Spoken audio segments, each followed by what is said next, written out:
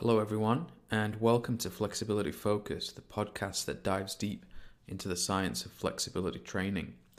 In this episode, we're heading into the sphere of neuroscience, where I'll be talking about neurodynamics, which has become something of an umbrella term for mobilization of the nervous system, or a collection of techniques that are purported to improve nerve mobility.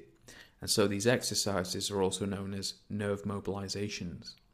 These nerve mobilizations are further subdivided into other named exercises, such as nerve slides, nerve glides, and tensioning techniques. And I'll talk about the differences a little bit later in the episode. The two primary terms that describe these exercises collectively, and which appear most often in the scientific literature, neurodynamics and nerve mobilizations, are synonymous with each other, so keep in mind that I will be using them interchangeably. This is a subject that a lot of you asked me to cover, so I'll be providing you with just a simple overview of neurodynamics.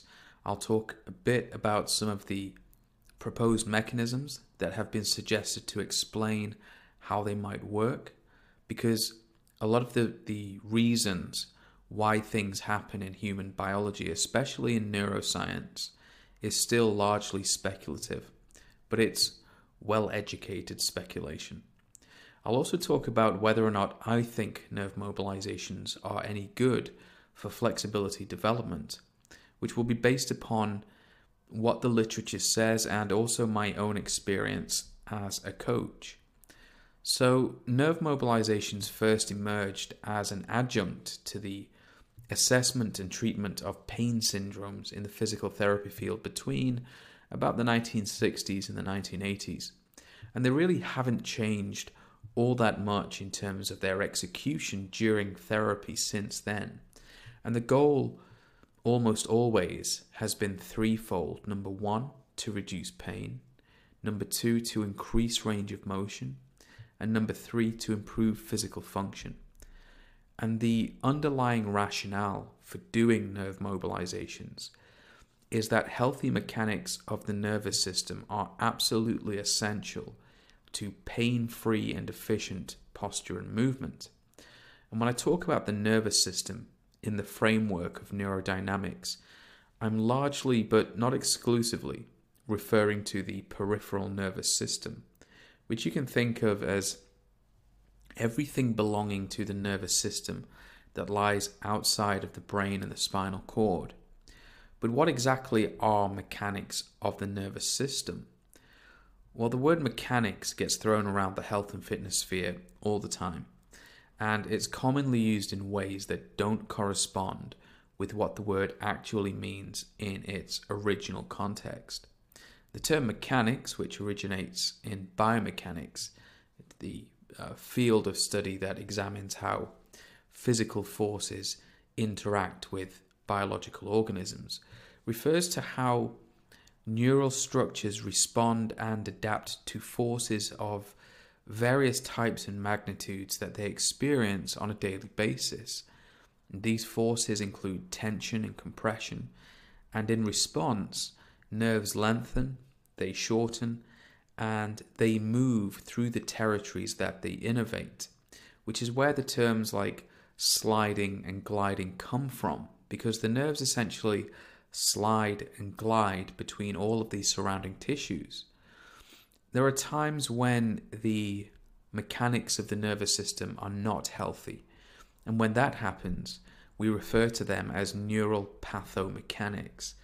The patho part of that second word, pathomechanics, is derived from the Greek pathos, which is often said to mean suffering, but it also means something which happens to someone. So it can also describe an experience, but generally in terms of neural pathomechanics, it definitely refers to an experience or a situation that causes the individual to suffer.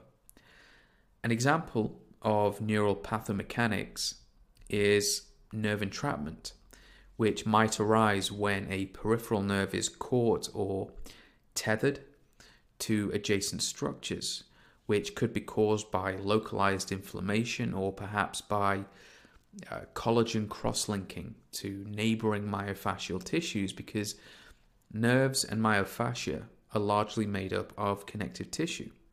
And these tissues can form cross-links, which occur when collagen fibrils form strong chemical bonds with adjacent fibrils.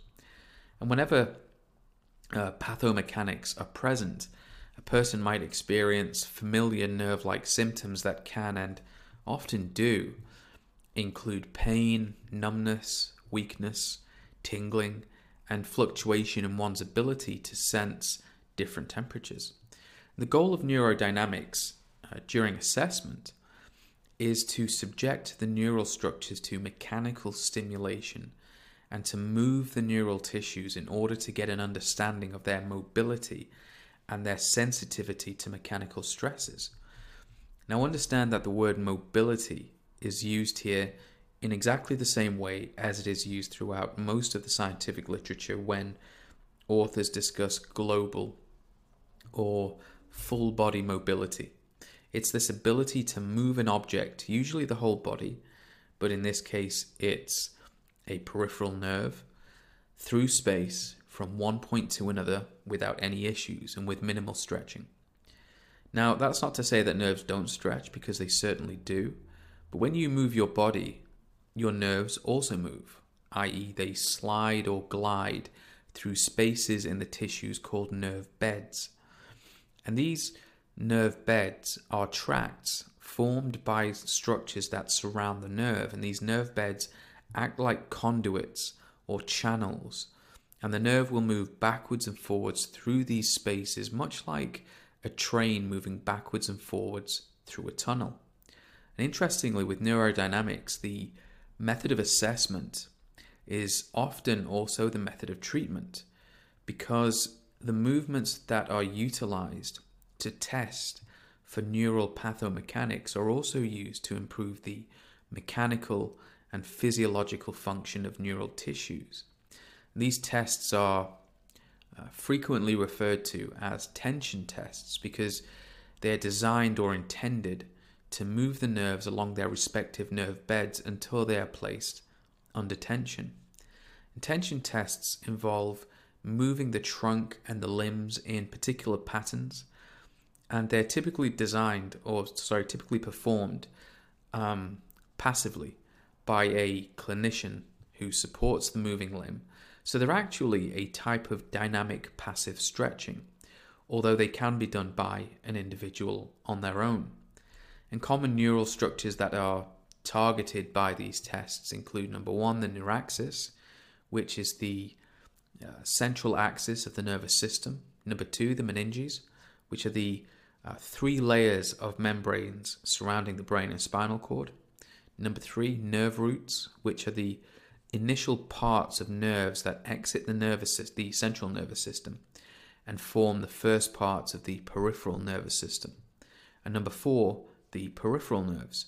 And some famous examples of peripheral nerves you might have heard of include the sciatic nerve and the ulnar nerve. You may also have heard the names of some of these tension tests because they're very common in physical therapy and sports rehabilitation.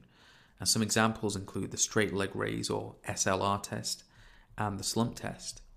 Many of these tests have variations that are designed to direct stresses toward many specific peripheral nerves, and the current body of evidence demonstrates quite remarkably that different types of neurodynamic exercises have largely different effects on separate regions of the peripheral nerves, and the longitudinal excursion and strain associated with a particular joint movement is strongly influenced by the position or simultaneous movement of a neighboring joint. So for example, if we take the median nerve at the wrist, when the wrist extends, the median nerve moves distally by approximately 9 millimeters, but the movement of the nerve increases by up to 30% or to around 13 millimeters if, when the wrist extends, the elbow is placed in flexion as well, which reduces the length of the nerve bed and decreases strain in the median nerve around the elbow.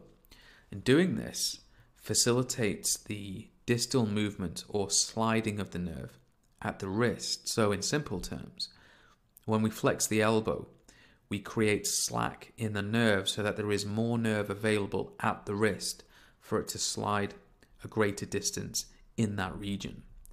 And when one joint is flexed to feed slack into the nerve bed so that the nerve can move a greater distance at an adjacent joint, like when flexing the elbow and then mobilizing the wrist, the technique is often referred to as a nerve slide. When adjacent joints are placed in position so that the nerve is placed under tension from one joint to another, so if you were going to straighten the elbow and then mobilize the wrist, the nerve mobilization exercise is referred to as a tensioning technique, or known more colloquially as a tensioner.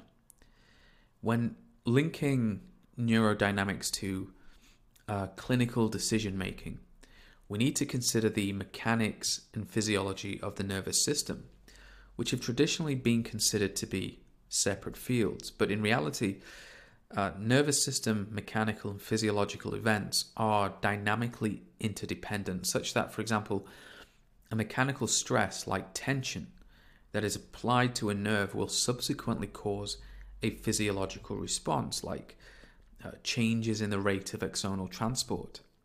And when it comes to understanding the mechanics of the nervous system, which is a field of study increasingly referred to as neuromechanics, it's useful to think of the human body as the container for the nervous system. Within the body, or within that container, the musculoskeletal system serves as the mechanical interface to the nervous system, meaning it is the thing through which we manipulate the forces that act upon and are generated by the nervous system. And this mechanical interface has both central and peripheral components, the former consisting of the cranium and spinal and radicular canals, which collectively house the neuraxis, cranial nerves, meninges, and nerve roots, and the latter consisting of the nerve beds in the limbs and torso, where the nerves make contact with bones, muscles, joints, and fascia. And so, as the body, or the container, moves, so too does the mechanical interface change its dimensions, and this in turn places forces and stresses on the neural structures, and these neural structures would otherwise experience damage if they were not adequately protected from said forces and stresses. And so to protect the nervous system against compromise caused by the dimensional changes of its container, the neural elements undergo distinct mechanical events which occur harmoniously with body movements, and these events include elongation, sliding, cross-sectional changes, angulation, and compression. And it's assumed that neural symptoms arise when these dynamic protective mechanisms fail or their tolerances are exceeded. And a famous example of musculoskeletal pathomechanics that might cause neural symptoms is a herniated spinal disc, commonly and erroneously referred to as a slipped disc. And I say erroneously because discs don't slip. In terms of specific neuromechanical mechanisms, there are two distinct features that combine to cause neuromechanical responses. They are, number one, joint angulation, or changes in joint angles, and number two, the anatomical destination of the nerves. So when a joint changes its angle, which is a hallmark of the motor ability we call flexibility, the length of the nerve bed increases on the side of the axis of rotation, which increases in magnitude. Now, some people call this the opening side of the joint, and if you think about wrist flexion, the closing side of the joint is the anterior wrist, because the angle between the hand and forearm gets smaller, so it looks like the joint is closing on that side. And the opening side is the posterior wrist because the angle increases and the joint essentially opens up on that side. When the joint angle increases and the length of the nerve bed increases, the nerve on the elongated side or the opening side slides and lengthens in response to that joint movement. If we think about the second feature, the anatomical destination of nerves, this provides us with a second means or a second method of stressing nerves. We can transfer tension to a nerve by stressing the structure in which the nerve terminates. For example, when we do a prone knee bend test, we stretch the quadriceps muscles, and this applies tension to the femoral nerve and also to the mid-lumbar nerve roots. Now, a common question I get asked is, how come nerves can be mobilized and not stretched? Or in simple terms, if a nerve is the same length from its origin to its termination, how can it possibly move through the nerve bed? Does it not stay as one continuous length? And the answer is because nerves are not perfectly straight or uniform throughout the territories that they innervate. For example, early in the range of motion of a tension test, such as the straight leg raise, the nerves are wrinkled or crinkled and they sit loosely in the nerve bed. And when movement occurs, tension is exerted on the nerves and they lose their slack, which allows them to begin to slide. So a simple analogy to help you picture this phenomenon is to imagine a length of string that isn't pulled taut. It's loose and it's wavy, and you hold one end in one hand, which would be the nerve root at the spinal cord, and you pull on the other end with the other hand, which would be the terminal branch of the peripheral nerve. And when you do that, you take the slack out of the string, which represents the nerve, and then you can kind of move it backwards and forwards, which represents the nerve moving through the nerve bed as you're doing this, until you reach a point when the nerve is fully straightened out and it's placed on full tension. And tension increases markedly towards the end of range of motion simply because there's little to no available slack, and the amount of available nerve sliding becomes depleted. Now, it's important to note that nerves are exposed to different types and sizes of forces all along their course as they make contact with various neighboring structures like bone, muscle, and fascia. For example, when the fingers flex, the ulnar nerve is compressed because the nerve passes under the flexor carpi ulnaris muscle. And pressure on nerves also increases during static passive and dynamic passive stretching, which can help to explain why someone might experience tingling or numbness if they hold a passive stretch with a high level of intensity or for a long period of time. Pressure also increases when joints are positioned in a way which limits the available space in the adjacent nerve tunnel. For example, when you flex your elbow, pressure around the ulnar nerve in the cubital tunnel increases by up to 4 times. And a common error that people make is believing that nerves always slide in one direction during movement. They tend to think that nerves slide in a proximal to distal direction. But if we were to lay on our back and flex one hip with a bent knee and then extend the knee so the leg is straight, the sciatic nerve experiences distal movement towards the knee joint, but the tibial nerve slides proximally towards the knee joint. If you want the nerves at the knee to slide towards the ankle, which would be a proximal to distal direction for the tibial nerve, we have to perform dorsiflexion of the ankle and the foot. So that gives you some idea of what neurodynamics are, but but how do they work exactly, and how well do they work?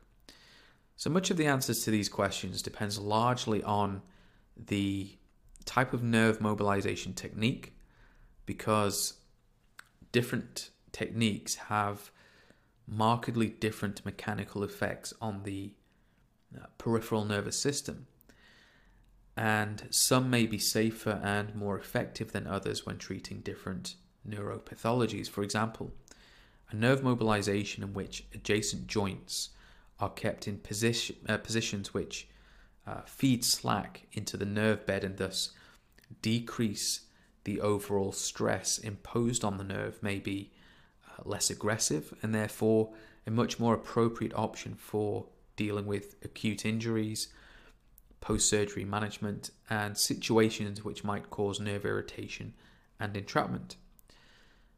Whereas if we place all the joints in positions such that maximal tension is placed on the nerve when doing tensioners or tension techniques, this can reduce intraneural swelling and compromise circulation by fluctuating the intraneural pressure, meaning we're creating this dynamic pumping action which has beneficial effects on nerve hydration, and this in turn can enhance the dispersal of local inflammatory products that are floating in and around nerves, which you can think of as a kind of inflammatory soup that contains fluids and cells like enzymes, acids, prostaglandins, histamines, and macrophages. And this inflammatory soup creates an acidic environment which is known to enhance peripheral nerve sensitivity.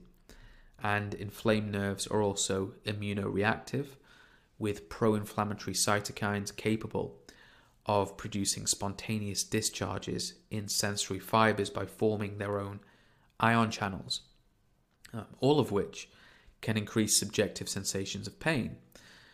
So nerve mobilizations, therefore, can help to reduce pain by decreasing all of these inflammatory events. And when pain goes down, range of motion goes up.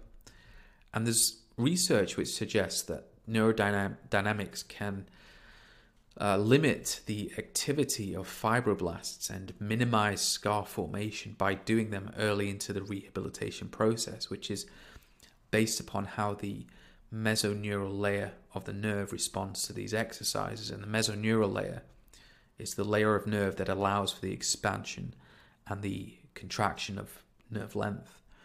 So by including nerve mobilizations into treatment, they might be useful in preventing post-operative tissue adhesions, and they may decrease congestion in the veins and also lower endoneurial fluid pressure, which helps with pain management, and managing pain is an important step in injury rehabilitation.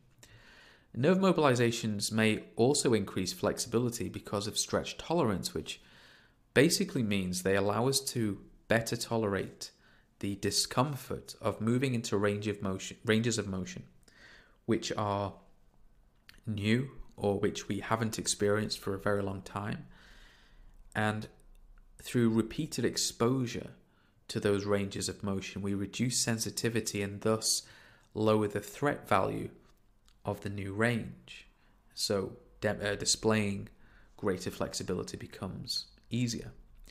For people who are living with chronic pain, nerve mobilizations can help them to access larger ranges of motion using non-aggressive movement, thus allowing movement to be presented to the brain in novel ways, and this can subsequently uncouple learnt expectations of pain, which means they can begin to disassociate kinesiophobic beliefs from physical movements.